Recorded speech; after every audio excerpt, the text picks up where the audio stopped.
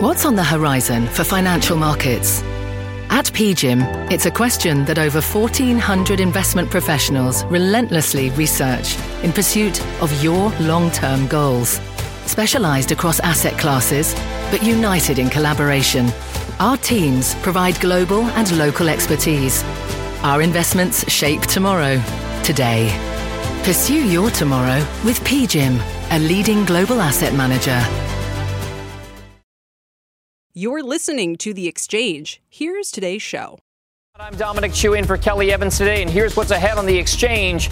The tech trade has had a major run this year, but with Loretta Mester echoing James Bullard's comments in support of more rate hikes, the Nasdaq is underperforming today. So is it time to take profits in that tech trade? Not so fast, according to one market historian. And speaking of the Fed, private payrolls and ISM Services data, including a leading indicator for wages, both coming in weaker than expected today. This all ahead of Friday's big jobs report. So is Barry Sternlicht's serious recession prediction closer to coming true? Or can the Fed nail the soft landing for the economy? We will discuss that. Plus, one area of the services trade that's not seeing price softening is travel. But one analyst is seeing signs of slowing demand there as well. We'll have the names to watch in the industry, but first we'll start with today's markets. And right now we are drifting towards those session lows. So as we kind of take a look at what things are shaping up to be, it's a red day across the board. And right now the S&P is down about 25 points. That's the low of the session. It's been generally to the downside. We were kind of down one at the highs, down 25, as you can see here at the lows of the session right now for the S&P. We are now below the 4,100 mark. 4,074 is the trade for the S&P 500. The Dow Industrial is 33,395, just about flat on the session, outperforming. Meanwhile, it's that tech-heavier Nasdaq composite trade. That's off 1.5%, 183 points for the composite, 11,942, the level there. If you look at the way sectors are playing out today, there is a very much defensive tilt towards the markets. The ones that are outperforming in the green today, not a shock. Utilities, healthcare stocks, and consumer staples are the outperforming sectors on the day. Meanwhile, technology and consumer discretionary that house some of the big names in tech and tech-related type companies are the real underperformers. And then if you're looking for an extreme underperformer, a reminder that there is still stress in the regional banking system and that sentiment there is still decidedly negative. Western Alliance Bank was one of those banks that got caught up in the Silicon Valley Bank failure, a ripple effect that hit a lot of those West Coast banks. Now, Western Alliance is down 17% today, because they actually provided an update on their financial situation ahead of earnings reports coming out in 2 weeks. However, what they declined to disclose was the total number of deposits that they had, something that they have updated in the past in the wake of SVB's collapse. That's leading to some questions among investors and analysts about just what that means for the deposit base at Western Alliance. That's leading to that 17% decline there. So keep an eye on regional banks, especially the ones that have been hit hardest in that SVB failure scenario. Now let's turn to the tech trade. The Nasdaq down about 1.5% or so today. So is the end of the recent bull run in play? Not necessarily, says one of our next guests. He says the technicals are starting to look actually constructive for technology. Joining me now is David Harden, CEO and Chief Investment Officer of Summit Global Investments. Jeff Hirsch, also with us. He's on the phone, Editor-in-Chief of the Stock Traders Almanac. Gentlemen, thank you both for being here right now. David, we'll start with you. This technology trade has been the driving force behind the rally that we've seen, no doubt about it. Why is it that this trade is still very much a focus, and can that rally continue? Yeah, I think one of the things is that this magnificent seven, if we want to call Apple, NVIDIA, Microsoft, Meta, Tesla, Amazon, etc., these individual companies are doing very, very well. And so from a tech perspective, even though we're rather defensively playing right now and we're a defensive manager or we're a risk manager, the reality is this trade probably continues, and this breather is probably good for those stocks.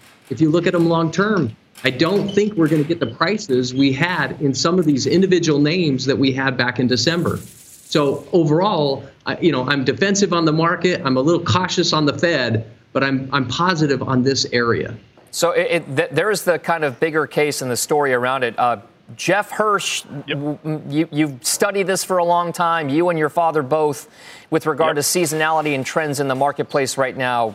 Can you tell us, we've heard a lot of stories about how April is good for the stock market, But how are the charts lining up? Is it validating some of that historical seasonality positively for the month of April? It is validating that. I mean, remember, we're in this sweet spot of the 4-year cycle. We've been bullish since last October. But Nasdaq, the QQQ, the NDX in a new bull market, pretty much up about 23.4% from December low to the March close, is still a little bit behind the sweet spot averages. So a lot of the headwinds and obstacles out there are keeping that back.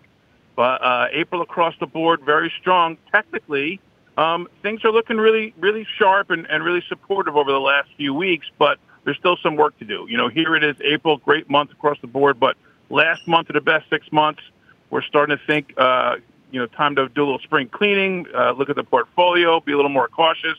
We're bullish for the year, but worst 6 months can be troublesome, especially in a pre-election year with a debt crisis looming over the market that no one's really talking about right now. So we have some gains here. We're looking to capitalize on that, but moving into the end of April and into May, June, we're going to start looking to rotate and tighten up stops and clean out some underperformers in the portfolio. All right. Speaking of positioning right now, David, there's a case to be made that you should be doing a little bit of at least fine tuning if you're hypersensitive to some of these risk factors that are out there, whether it be interest rates, the Fed, a banking crisis possibly bubbling up again. What exactly is the tilt right now? Is it towards those defensive stocks that are outperforming today? I highlighted utilities, healthcare, and staples all outperforming in today's trade. I think you do have to have a tilt in your portfolio. There's no doubt that we've had zero capitulation. The Fed is still out there. You name some of the other risk factors that are out there. The market is in the, it's really not completed the bear market trade. So I think you have to give attention to some of these macro factors that are going to impact the market. And you have to have, I think, some weights in your portfolio overweighting some of these areas, whether you get that through a defensive manager or an ETF that like what we manage, or whether you get that through your individual positions and stocks. I think that's very vital in the portfolio today for investors. So, David, let me follow up then. What stocks are there in your portfolio that you are allocating to clients right now to play out that defensive trade that you're laying out? I think there's two ways to go about it. One is positioning into some stocks, like we mentioned some. I'll give you one, for example, is Intuit, high quality earnings, superior margins.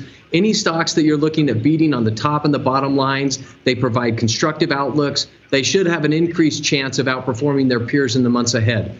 Having said that, one of the better ways to go through your portfolio, and I like, what was said, do some spring cleaning. There is a lot of stocks that are, quite frankly, not worth owning. They have too much risk. The idiosyncratic risk or company-specific risk of these stocks are not worth it. So, for example, if you're owning a Southwest Airlines, for example, Southwest Airlines, oil's going up. We know that. They've had problems multiple times in the year. There's better options out there. These are some of the stocks you want to get rid of or reduce in your portfolio. Intel, for example, had some great returns or above average returns year to date. But let's just face it, it has a potential dividend cut. It has negative free cash flow. There's other stocks that are better options out there. So I like to say, fine, hold their core position, have the S&P 500, but minus the positions that are risky to your portfolio. Okay, and Jeff, we're going to give you the last word here. If you take a look at the charts, what exactly would you be into right now, or where would you want to stay away from? We're already in utilities. Utilities have a seasonal strength, bullish season from March to October. That's something we got into down near the lows. That's something that's in the portfolio. With rates where they are coming up on the worst 6 months, bonds, T-bills, that might not be a horrible place to park some cash while we ride out some of these headwinds and these storms that we're looking at geopolitically and, also debt ceiling, as I mentioned, and some of the work that the Fed's that we've got to get through with the Fed and some of the economic numbers. But overall, the economy looks robust, more so than people, some of the fear mongers want to say. So we're going to be patient and ride this out through the worst 6 months and get ready for another big buy at the end of the worst months. September, October time. We'll be watching that jobs data out Friday very carefully. David Harden, Jeff Hirsch, thank you both very much. Have a great day, guys. We'll see you soon.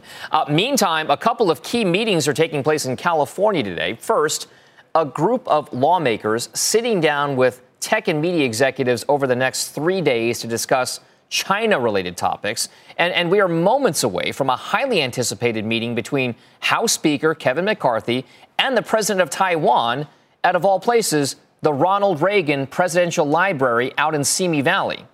So to break it all down, Eamon Javers is with us in Washington, D.C. with what could be on the agenda and what it'll all mean for U.S. relations with China. Eamon.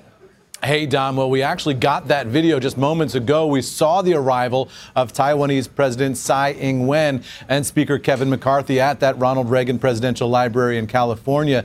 Take a look at the video that just fed in moments ago. This is an enormously fraught session today because the Chinese government has expressed its objection to such a high-level U.S. political visit with the leader of a country that the Chinese see as a breakaway state. This is the first high-level visit of this type since 1979. Now, the Taiwanese visit, though, is not an official state visit. That's due to the ambiguous nature, the intentionally ambiguous nature of U.S.-Taiwanese diplomatic relations. So this is being described simply as a transit of the United States by Tsai, not necessarily a visit. She is also expected to meet with a bipartisan group of more than a dozen lawmakers, including the top Republican and Democrat on the new House China Select Committee. The Chinese government says it sees this meeting as a provocation and has threatened to retaliate for it. Not clear exactly what they have in mind there. Also today, members of that new China committee, chaired by Representative Mike Gallagher, will be meeting with Bob Iger of Disney, as well as top Hollywood producers, screenwriters, and studio executives to discuss China and its influence over Hollywood. Tomorrow, that group will meet with Microsoft President Brad Smith and high-ranking executives from Google parent Alphabet, Palantir, and Scale AI, as well as with venture capitalists Mark Andreessen and Vinod Khosla. On Friday, the select committee members are expected to meet with Tim Cook of Apple, who himself just returned from a trip to China, where he attended meetings of the government-organized China Development Forum and posted pictures of himself touring an Apple store in Beijing. So a lot happening here, Dom, on the U.S.-China relations front, both diplomatically and in the business sector. Okay, let's start with the diplomatic side first, Eamon. This is the first time that House Speaker Kevin McCarthy has met with the Taiwanese president. The Taiwanese president had met with then House Speaker Nancy Pelosi in Taiwan, and that led to a very, very steep retaliation in the form of military exercises, live fire exercises from the likes of China. Are we expecting a similar type response because of this particular visit with our current House Speaker? Well, we don't know, but you did see that response to the visit with Pelosi. You saw the Chinese Navy moving positions in and around Taiwan in response to that visit. As we look at this video again of McCarthy and Tsai at the Reagan Presidential Library, you can expect something from the Chinese, I would imagine. The U.S. side is urging the Chinese not to, quote, overreact to this meeting, but it's clear the Chinese are extraordinarily sensitive on the issue of Taiwan. They will want to respond to this in some way. It's just impossible now, Dom, to predict exactly what way they will decide to respond. All right, Eamon Javers with the latest on U.S.-China relations. Thank you very much. Coming up on the show, recent data, weaker jobs, lower input costs, showing that Fed rate hikes are doing their job. Maybe surprisingly so, but with two Fed presidents now calling for further increases despite the numbers, is a recession becoming, at this point, unavoidable? That story is coming up next. Plus, natural gas prices are seeing some relief today, but they're still hovering near their lowest levels since 2020. We'll speak with the head of the country's largest nat gas producer about that and what it'll take to stabilize some of those nat gas prices. And as we head out to break, let's get a check on the markets right now. Again, approaching some of those session lows. You can see the S&P 500 down about 19 points. We're down roughly 25, 26 at the lows of the session. The Dow is just about up 48 points. The exchange is back after this.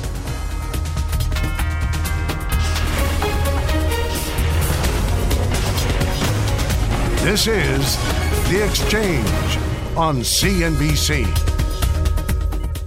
From pit lane to podium, the Las Vegas Grand Prix is providing fans a race day experience at the speed they deserve. With the help of T-Mobile for Business, our 5G advanced network solutions are powering race day operations with event-wide connectivity. From streamlined gate entry to an immersive app, giving fans blazing fast access to the sport they love. This is accelerating innovation. This is the Las Vegas Grand Prix with T-Mobile for Business. Take your business further at T-Mobile.com/now. Electricity, a big idea that's inspired countless new ones. From powering the light bulb to virtually powering our entire lives. 30 years ago, State Street launched the Spider S&P 500 ETF, SPY. A big idea that inspired the world to invest differently. And still does. What can you do with SPY? Before investing, consider the fund's investment objectives, risks, charges, and expenses. Visit ssga.com for a prospectus containing this and other information. Read it carefully before investing. SPY is subject to risks similar to those of stocks. All ETFs are subject to risk, including possible loss of principal. Alps Distributors, Inc. Distributor.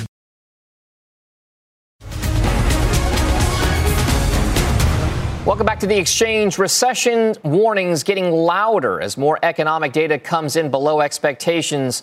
On the heels of yesterday's disappointing JOLTS number, private payrolls today came in with a bigger than expected miss for the month of March, while the ISM Services index fell to a 3-month low and saw a contraction in prices paid. It's a leading indicator of wage growth. On top of all that, Cleveland Fed President Loretta Mester said last night that rates need to, quote unquote, move a little bit higher. So are we on the road to a hard economic landing? Joining me now is Diane Swank, chief economist over at KPMG, also our very own Steve Leisman to provide a little bit more of that context to the story. Steve, we'll start with you to lay things out for us. Economically speaking, are we in fact seeing the initial steps or tea leaves that indicate a bigger recession is coming? I don't think so, Dom. It's entirely possible, but when I think about landing a plane, you got to pass through 10,000 and 5,000 feet to get to the ground. And I hate to use this metaphor, but, you know, it's kind of one about cooling versus crashing. Some of this stuff that I'm looking at is kind of a return to normal. Take the ADP. You know, who knows if it's right or wrong, but let's say it's 145,000. It's kind of what you would want, more towards what you would want if you didn't have a hot economy. That's a pretty good number in and of itself. I had this sort of feeling, this flashback to normal times, Dom, when I was reporting the ADP this morning. Take a look at supplier deliveries inside the ISMs or even prices paid. They're back down towards normal. I can't say, and I think the market, Dom, is the one that's really concerned about, the stock market anyway, about this idea that we're going to pass through cooling on the way to crashing. But right now, I think it's a little bit early to say the crash is inevitable. It's probably the reason why, Steve, markets are holding up the way that they are right now and not indicating crashing. But, yeah, Diane, if you look at some indicators out there, like yield curves and spreads between long-term and short-dated bonds and notes, it does indicate perhaps that things are due for a bit of a pullback and not just a normalization. So is the data suggesting right now that we could be seeing more signs of that? But to Steve's point, that it may not just be the dire economic situation that some are forecasting for. Well, I think the real issue is the economy has been remarkably resilient. And in the face of that resilience, the Fed has sort of doubled down, even through financial market fragilities and additional tightening in the pipeline, that they're going to continue to fight inflation and sort of try to divorce the idea of rate hikes from financial stability tools. And the two are intertwined. You can't just divorce them. The breakup is not easy. And I think the real risk now is we've upped the ante that the Fed overshoot. I think another important issue for the Fed is a research study just came out from the Kansas City Fed that looked at the service sector, that it's much less interest rate sensitive than other sectors, particularly in employment, which means the Fed believes it has to overshoot to get to that core service sector inflation, which is so worried about. And that sets the stage for, you know, this harder landing that Steve talked about. I call it cooling and slipping through the ice into, they don't want to send the economy into a deep freeze, but you're going to get a little more chill, I think, than you'd like. And you get a harder landing with the Fed continuing to fight inflation and the pipeline of tightening that we have in the credit system already. It's going to really hit those businesses that have been the backbone of the recovery and the resilience, and that is businesses with less than 250 employees.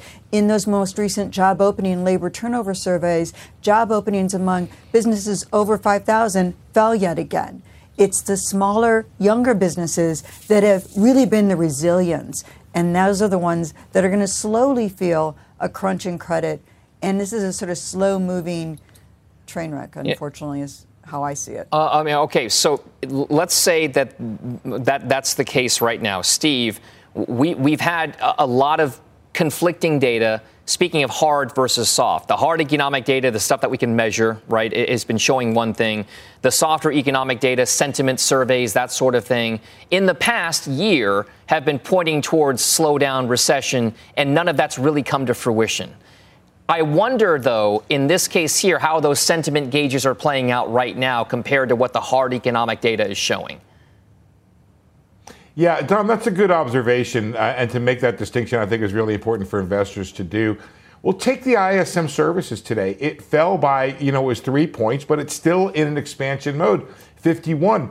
And I don't know if you recall, Dom, earlier this week, I did the CNBC Rapid Update. What happened? Once again, the weakness was shifted into future quarters. I'm getting a little tired of this. I'll bet the forecasters themselves who we survey are getting a little tired of this, but we've been waiting for the consumer to give it up for quite a while. I know that everybody thinks of employment as a lagging indicator, but in this sense, I think it's at least coincident and maybe leading, because one of the things that's powering the consumer are jobs and wages. And as long as those remain relatively resilient, and they don't need a lot, Dom, because if you think about, for example, the participation rate is relatively high, the unemployment rate is relatively low, a lot of the population is employed, has the wherewithal to spend, and there's two factors that are going on that to me is a race to figuring out what's going on. First is the idea, if inflation falls, wages and employment remain high, people will get real income increases, okay? On the other hand is the thing that Diane talked about, which is a major X factor in every survey that I read, which is the credit tightening. If that credit tightening really goes asymptotic in the sense that the numbers really start to come down, then you're going to have probably a much harder landing than even the most optimistic person can expect. Okay, so Diane, with that in mind, you work for KPMG. That's a lot of audit and consulting relationships with a lot of different businesses of all different sizes. I'm sure that a lot of those clients ask you a lot of different questions. Thematically, what's the biggest concern that businesses in America have been approaching you with regard to how things are going to play out in the next 6 to 12 months? Well, the most interesting thing is how much there's been a shift in what has been the biggest concern. The biggest concern was finding workers. And it still is a major concern, but it's not the only concern now. And that's something that we've been surprised at. The other thing in our own inflation survey of C-suite individuals, which make decisions on both wages and on prices, even though they're not as concerned as they were about labor market shortages, they're all in on labor-saving technologies. And on the flip side of it, their expectations for inflation longer term have not come down and have been much more sticky than we would have expected, given some of the consumer sentiment surveys that we've seen out there. And so the people who are making the decisions out there think this is more a structural labor market shortage and more persistent inflation no matter what kind of environment we have, because we have harder borders, more geopolitical uncertainties. We've also got climate change, the extreme weather events, and supply chain disruptions that haven't gone away.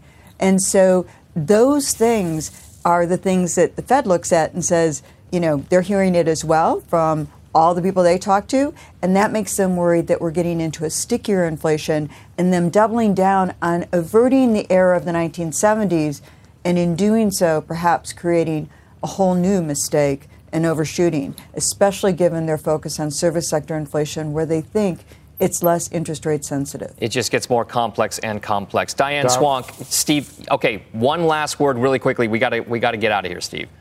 Just real quick, just right in your area, Dom, which is the market has to puzzle over this. Less Fed, that's good. But if less Fed comes along with less economic growth, that's really the question that I think the market goes back and forth almost every day, sometimes every hour. All right. Agreement between Steve Leisman and Diane Swank at KPMG. Thank you both very much. We'll see you soon.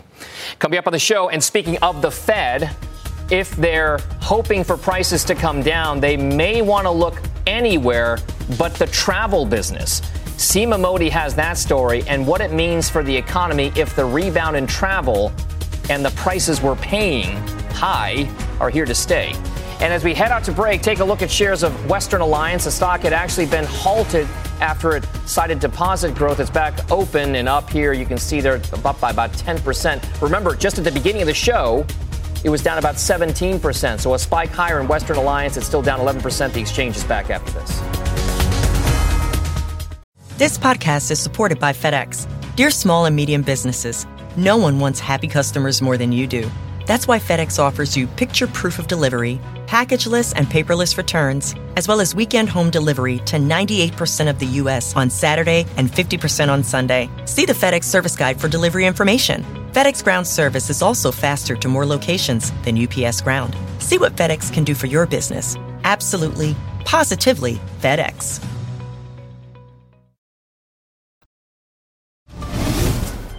All right, welcome back to The Exchange, everybody. I'm Tyler Mathisen with your CNBC News update up to the minute. Secretary of State Anthony Blinken concluding his time in Brussels with final rounds of sessions with NATO officials and international leaders. Blinken met with New Zealand's and Croatia's foreign ministers. While abroad, the secretary also took part in the 10th U.S.-EU Energy Council meeting, where he emphasized continued U.S. support for Ukraine. Meanwhile, Ukrainian President Volodymyr Zelensky visiting Poland to meet with the country's leaders and Ukrainian refugees there. The Ukrainian president was also awarded the Order of the White Eagle, Poland's highest honor. During his visit, Poland has taken in millions of Ukrainian refugees and provided vital weaponry to the Kyiv government as the fight against Russia's invasion continues. And back in the U.S., a group of colleges is challenging a class action settlement that could lead to student loans being canceled for hundreds of thousands of borrowers. On Wednesday, the colleges asked the Supreme Court to halt the case that could lead to $6 billion of student debt being forgiven.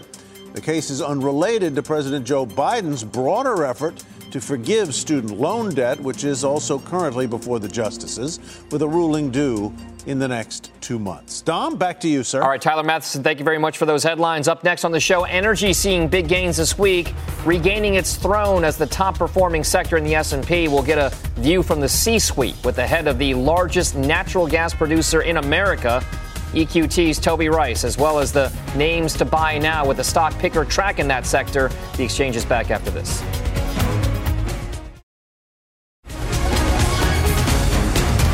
Welcome back to the exchange. Let's dive right into the energy market. Earlier this week, OPEC announced a surprise production cut of around 1.16 million barrels of crude per day starting in the month of May. The move sent oil prices sharply higher, crude up about 7% this week or so, making energy the best performing sector during that span. And through the swings, though they've been kind of wild as of late, oil is basically, believe it or not, flat for the year. It's been a roller coaster ride. Nat gas, on the other hand, has fallen more than 50% since the start of 2023. Prices, by the way, hovering at their lowest level since September of 2020. So what's the next big deal, big thing for the energy complex? We'll get the names to buy in both oil and gas with Tortoise Capital's Rob Thummel. Also, with the view from the top and the C-suite, EQT CEO Toby Rice. So, Toby, let's kick it off with you and look at the big picture for nat gas first. I'm not asking you to make a prediction on prices. I know that that's not what you do. I will take my time, rather, to ask about the structural state of nat gas in America. Is this a time where you feel like you can keep producing more? Let's look at the structural state of American energy in context of what's going on the world stage. You know, when we see issues, external factors like OPEC and how that influences prices and affects the energy security for Americans, it's easy for some to look at that and say the sun is setting on American energy independence. But when we look at and take stock at what we have in this country, we realize that the sun is setting on a renewed birth of American energy freedom. And that is going to come in the form of natural gas. When you look at what this country can do, if we can unleash American energy, we will have the potential to add an amount of energy to the world stage that would be equivalent to adding an amount of energy equivalent to Saudi Arabia. It's a massive potential, but we need to make the choice to unleash American energy. And that will open up a new era of energy and energy security, not only for us as Americans, but for our allies around the world. I don't, Toby, I don't ever want to confuse oil with natural gas. I mean, they're part of the energy complex, but they're independent in some ways of each other. But we saw how sensitive the American public is to energy prices and food prices. We saw extreme evidence of that over the last year. Do you think that experience with those higher oil prices and higher food prices has given Americans a different perspective, and maybe politicians and lawmakers a different perspective on how they treat energy prices in the future? Absolutely. I think you look at the chaos that was set on the world stage with the disruptions that took place with Russia, and you look back in 22 and realize, what did the world learn? It learned that energy security matters, and without energy security, bad things happen, like rampant inflation, and also people's ability to transition falls flat and stops. And the other important lesson is to look at, where did the world turn for that energy security? They turned to American energy. They turned to U.S. LNG on the world stage. And if that's the solution for a lot of these issues, the good news is we've got the ability to do a whole lot more. And the amount of natural gas we have in this country, we can increase production over 50%.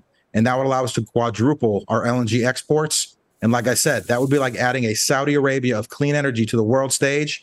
And that would bring energy security back, not only for Americans, but for our allies around the world. Toby, what's the story around the use of natural gas as a quote unquote transition fuel? There are a lot of folks out there, regardless of what end of the political spectrum you're on, there is an evolution that will happen over the next several decades to clean energy. There is a movement away from hydrocarbons. Natural gas, while still kind of hydrocarbon-esque, is seen as a bridge or transition fuel. Is there a secular future for nat gas if that's the way it's treated? Well, when we look at the transition in context to emissions, let's understand where the biggest source of emissions on the planet is, and it's foreign coal. Coal emissions make up the significant portion of emissions in this world. Almost half of the emissions come from foreign coal. And we can use natural gas to replace those emissions from coal. And the question is, how big of an opportunity is this? Foreign coal, it would take about 180 BCF a day of natural gas to replace foreign coal. Our plan to unleash American energy, unleash U.S. LNG, would be responsible for taking a massive bite of about 60 BCF a day out of that. That's going to take some time to put in place, but certainly it's going to secure the future of American natural gas for decades. And then when we pick our heads up, we realize that natural gas is probably the best energy source that's positioned to become the trifecta of energy, which is cheap, reliable, and zero carbon.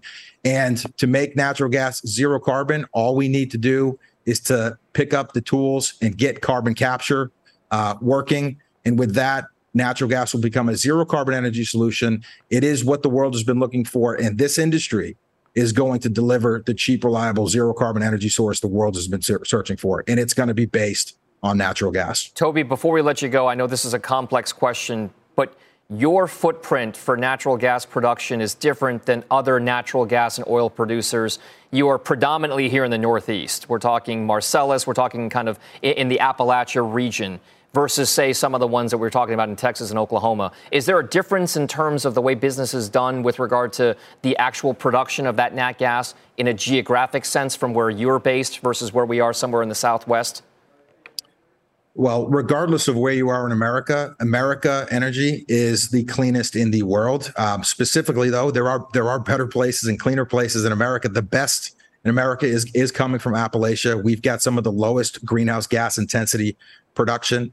As a perspective, the amount of our carbon footprint at EQT to produce the amount of energy we produce is about 400,000 tons of emissions. And when you think about the emissions reductions that we will receive when we put this natural gas on the water, we will have the potential to reduce emissions around the world by 180 million tons. So our energy is clean, but clearly the focus needs to be on what are the emissions reductions when people use our product. And that's why we're saying the world needs more natural gas, and EQT is going to be a big provider of that if given the opportunity, if we can unleash American energy. It's certainly a big debate right now about the energy future of America. Toby, thank you very much, as always, for being here and sharing your thoughts. We appreciate it, sir. Thanks a lot. All right. Well, let's turn to Rob Thummel now with the best way to play some of the big names in energy. Rob, you just heard the interview from EQT and Toby Rice. The energy trade is not just Exxon and Chevron. There's ways to find alpha outperformance. What exactly then goes on the energy select list, if you will? Yeah, thanks, Dom. So we would agree with Toby that natural gas is going to play a huge role going forward, both domestically and globally. In order for natural gas to play a bigger role, you need infrastructure, right? And so ways to play natural gas and oil in general, and the energy sector in particular, is through energy infrastructure. So a company like Cheniere Energy, right? It's the largest exporter of U.S. liquefied natural gas in the world, and it's exporting liquefied natural gas all over the world. It's exporting some of that same natural gas that Toby and his colleagues at EQT are producing, as well as other natural gas producers all over the country. So we expect U.S. LNG to that trade to actually grow, and for that's one area in energy where you're going to see a lot of growth.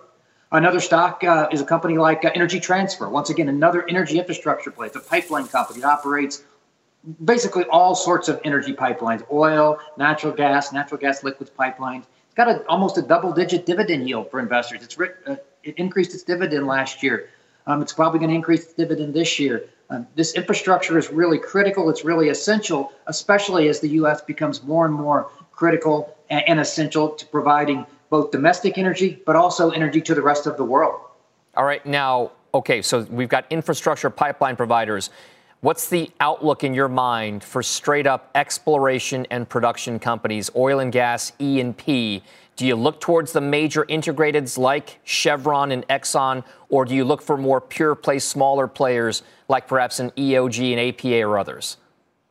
Yeah, that's a good question. So what I would say is, in general, if you just look at across all the sector, the stocks that we like are those that have high free cash flow yields, that are returning cash to shareholders. Essentially, almost all of the companies in the energy sector are doing that right now. When you look at the opportunities, though, within the producers, Chevron is an excellent opportunity. It's got a very high dividend yield relative to the S&P 500.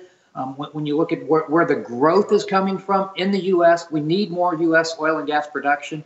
Oil is being produced out of the Permian Basin, and the Permian Basin is growing in terms of its production. Chevron is leading the way there, along with Exxon, in growing oil production out of the Permian Basin.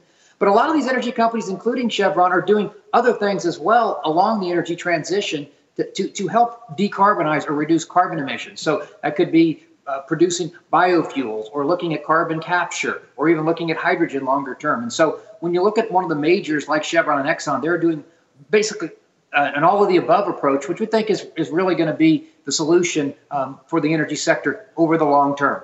And just before we let you go, Rob, you have to make certain assumptions about oil and gas prices with regard to making some of these calls. What exactly is the outlook for oil for you?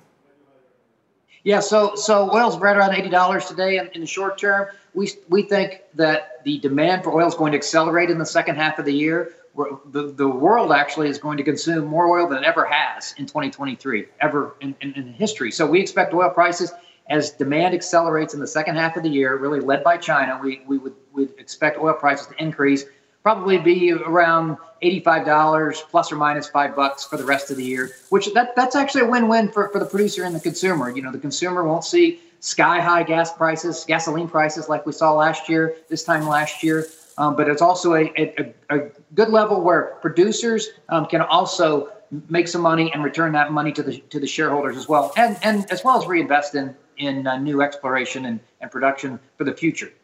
All right. Rob Thummel at Tortoise Capital. Thank you very much, sir. We appreciate it. All right, still ahead on the show, regional banks getting beaten up again today. First Republic shares are down about 4% on the session so far. How the ongoing stress in that sector has small businesses rethinking regional banking and what that means for their bottom lines. That story is coming up next. Welcome back to the Exchange. It's not just the wealthy moving their deposits out of banks. Small business owners are also rethinking their relationship with their regional banking partners. Kate Rogers joins us now with the recent bank failures and how they are impacting Main Street America, especially the quote-unquote backbone of the American economy, and that's small business. Kate. Hey, Dom. Well, in the wake of the collapse of those two regionals, it seems that some small business owners, as you mentioned, are now kind of taking a closer look at their banking relationships. It is evident that money's being moved in data from the Fed through the week ending March 22nd that shows a drop-off in deposits held at smaller banks since the SVB collapse. Now, the Consumer Bankers Association represents many of the regional banks across the country, as well as the large national banks, says that while there have been withdrawals, the end result has been matched with inflows. The message from CBA USA's CEO is that movement has come down in recent weeks and regionals are really working to maintain those relationships with small business owners. Take a listen. Banks across the country, including regional banks, are well capitalized. They've got adequate liquidity. They've been planning for a changing economy for 2+ years. And so they are ready for whatever's next. I've spoken with several business owners who say they're being impacted now in varying ways. One was turned down for a loan from a community bank that would have been a no-brainer in the past, but it was the week after the SVB collapse. Another told me that he'd be splitting his deposits between two regionals now so as to not hit that $250,000 FDIC cap for insured funds. What is of note here, Dom, is that these owners are still telling me they're leaning in to staying with the banks on the community and regional level versus moving their money and deposits to one of the larger banks. I thought that was interesting. It's absolutely interesting only because for many of these small businesses, it's those regional bank lending officers that know the economy and the local business climate better than anyone else. So what is the leading or lending environment looking like right now for some of these small business owners, given that backdrop of perhaps tightening credit conditions?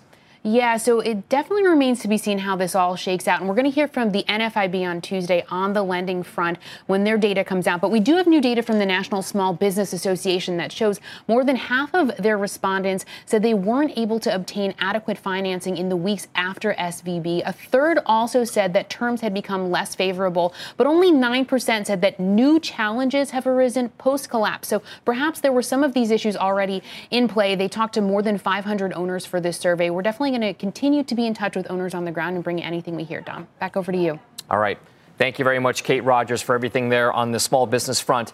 Speaking of the banks, I want to quickly add a little more color to what we showed you with the Western Alliance story. Now, the bank is saying now, at the end of the quarter, its deposits were $47.6 billion. So it's now giving us the actual number compared to what it was at $53.6 billion at the end of 2022. Western Alliance then went on to say that since March 20th, deposit balances have stabilized and grown approximately $900 million to the quarter end. So those shares, remember, at the top of the show, we're down about 17, 18%. We're still down about 12% now, but that's the reason why you saw that kind of tick higher intraday. It was because Western Alliance then came out and gave us the actual number for deposits. That moved the stock. Well, still ahead on the show, despite the uncertainty, discretionary is holding up, including travel shares. Both Marriott and Hilton are up about 9% this year, but is the end of so-called revenge spending on travel nigh? That's next. The Exchange will be right back.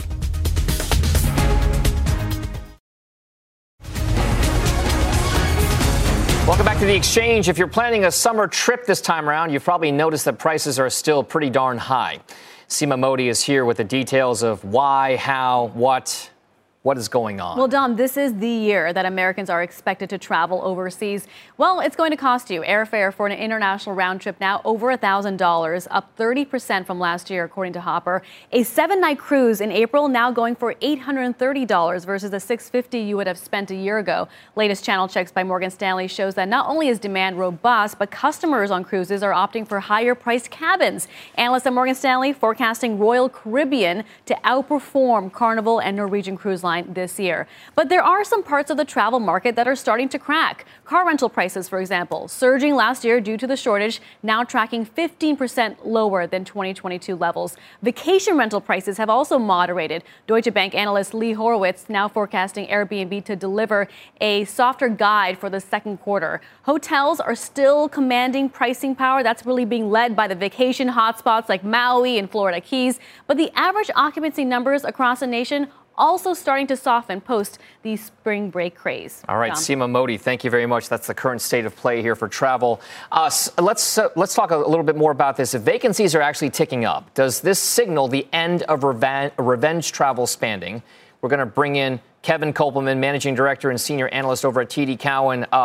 Kevin, it appears as though the prices that we're seeing are actually leading to a dent in demand. Is that what you're seeing as well?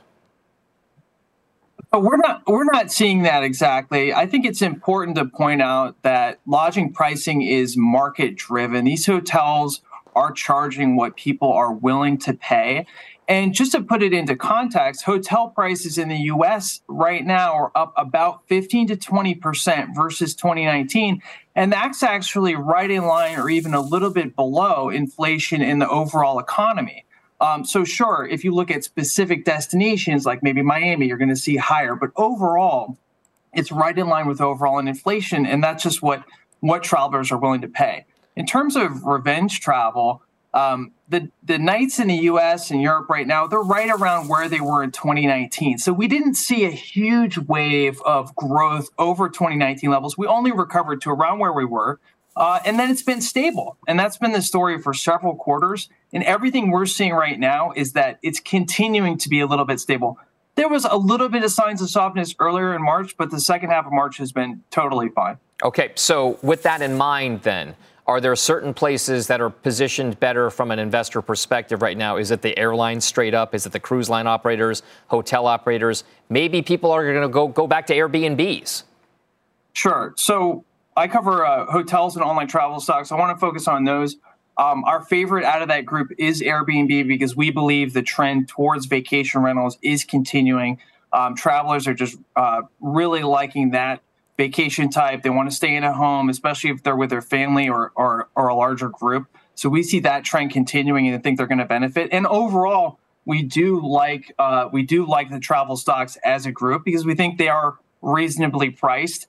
And as of right now, while there's a lot of macro uncertainty, the numbers have been solid. And we think if we're able to avoid a large uptick in the unemployment rate, we think people have travel high on the priority list and they're going to continue to take those trips. Okay. And before we let you go, there's a reason why Airbnb shares took a huge hit last year. There was supply concerns, too many people coming on board to put vacation rentals on their own. Is that still a concern?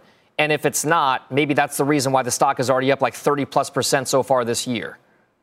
That was a big part of the story. It certainly traded with some of the larger, more expensive tech stocks last year. It's come down in valuation, and really they came out and let people know their supply is accelerating. Again, it's market-driven. Travelers are looking for these homes, and homeowners and people with second homes and investors are leaning into that and listing on Airbnb, and it's the leader in the market. So I think that's a huge part of the story. All right. Kevin Kopelman, TD, thank you very much. We appreciate it, sir. Thank you. All right, that does it for us here on The Exchange. You've been listening to The Exchange. Make sure you're subscribed to get each episode every day, same time, same place. This podcast is supported by FedEx. Dear small and medium businesses, no one wants happy customers more than you do. That's why FedEx offers you picture proof of delivery, packageless and paperless returns, as well as weekend home delivery to 98% of the U.S. on Saturday and 50% on Sunday. See the FedEx service guide for delivery information. FedEx Ground service is also faster to more locations than UPS Ground. See what FedEx can do for your business. Absolutely, positively FedEx.